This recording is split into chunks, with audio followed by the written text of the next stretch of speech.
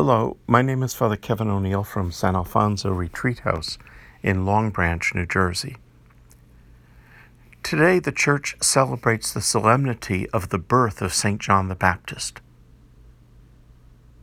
There are a number of stories of John the Baptist in sacred scripture, but the single most important role that he had in salvation history was to point to Jesus Christ.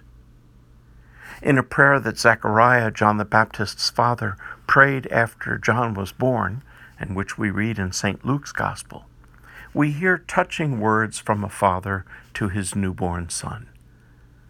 Zechariah says, "You, my child, will be called the prophet of the Most High, for you shall go before the Lord to prepare his way." So John's whole life was about preparing people to see Christ, to welcome Christ.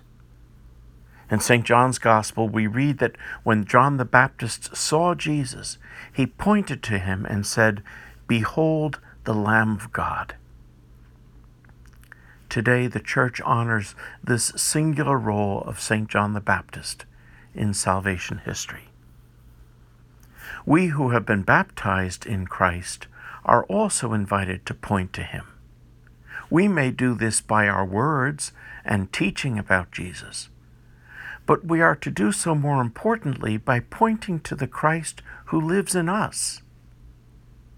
St. Paul once wrote in his letter to the Corinthians, "Be imitators of me as I am of Christ." That's a bold claim. He's saying, if you want to see Jesus, look at me. He takes on the role of John the Baptist in a different way by saying, I am putting on Christ. See Christ in me. Be drawn to Christ in me. Imitate Christ in me. And that's our call as well. So today we honor St. John the Baptist as the one who pointed to Christ.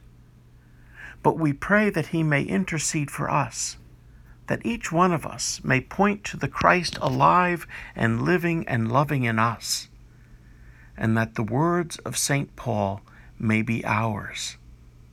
Be imitators of me as I am of Christ.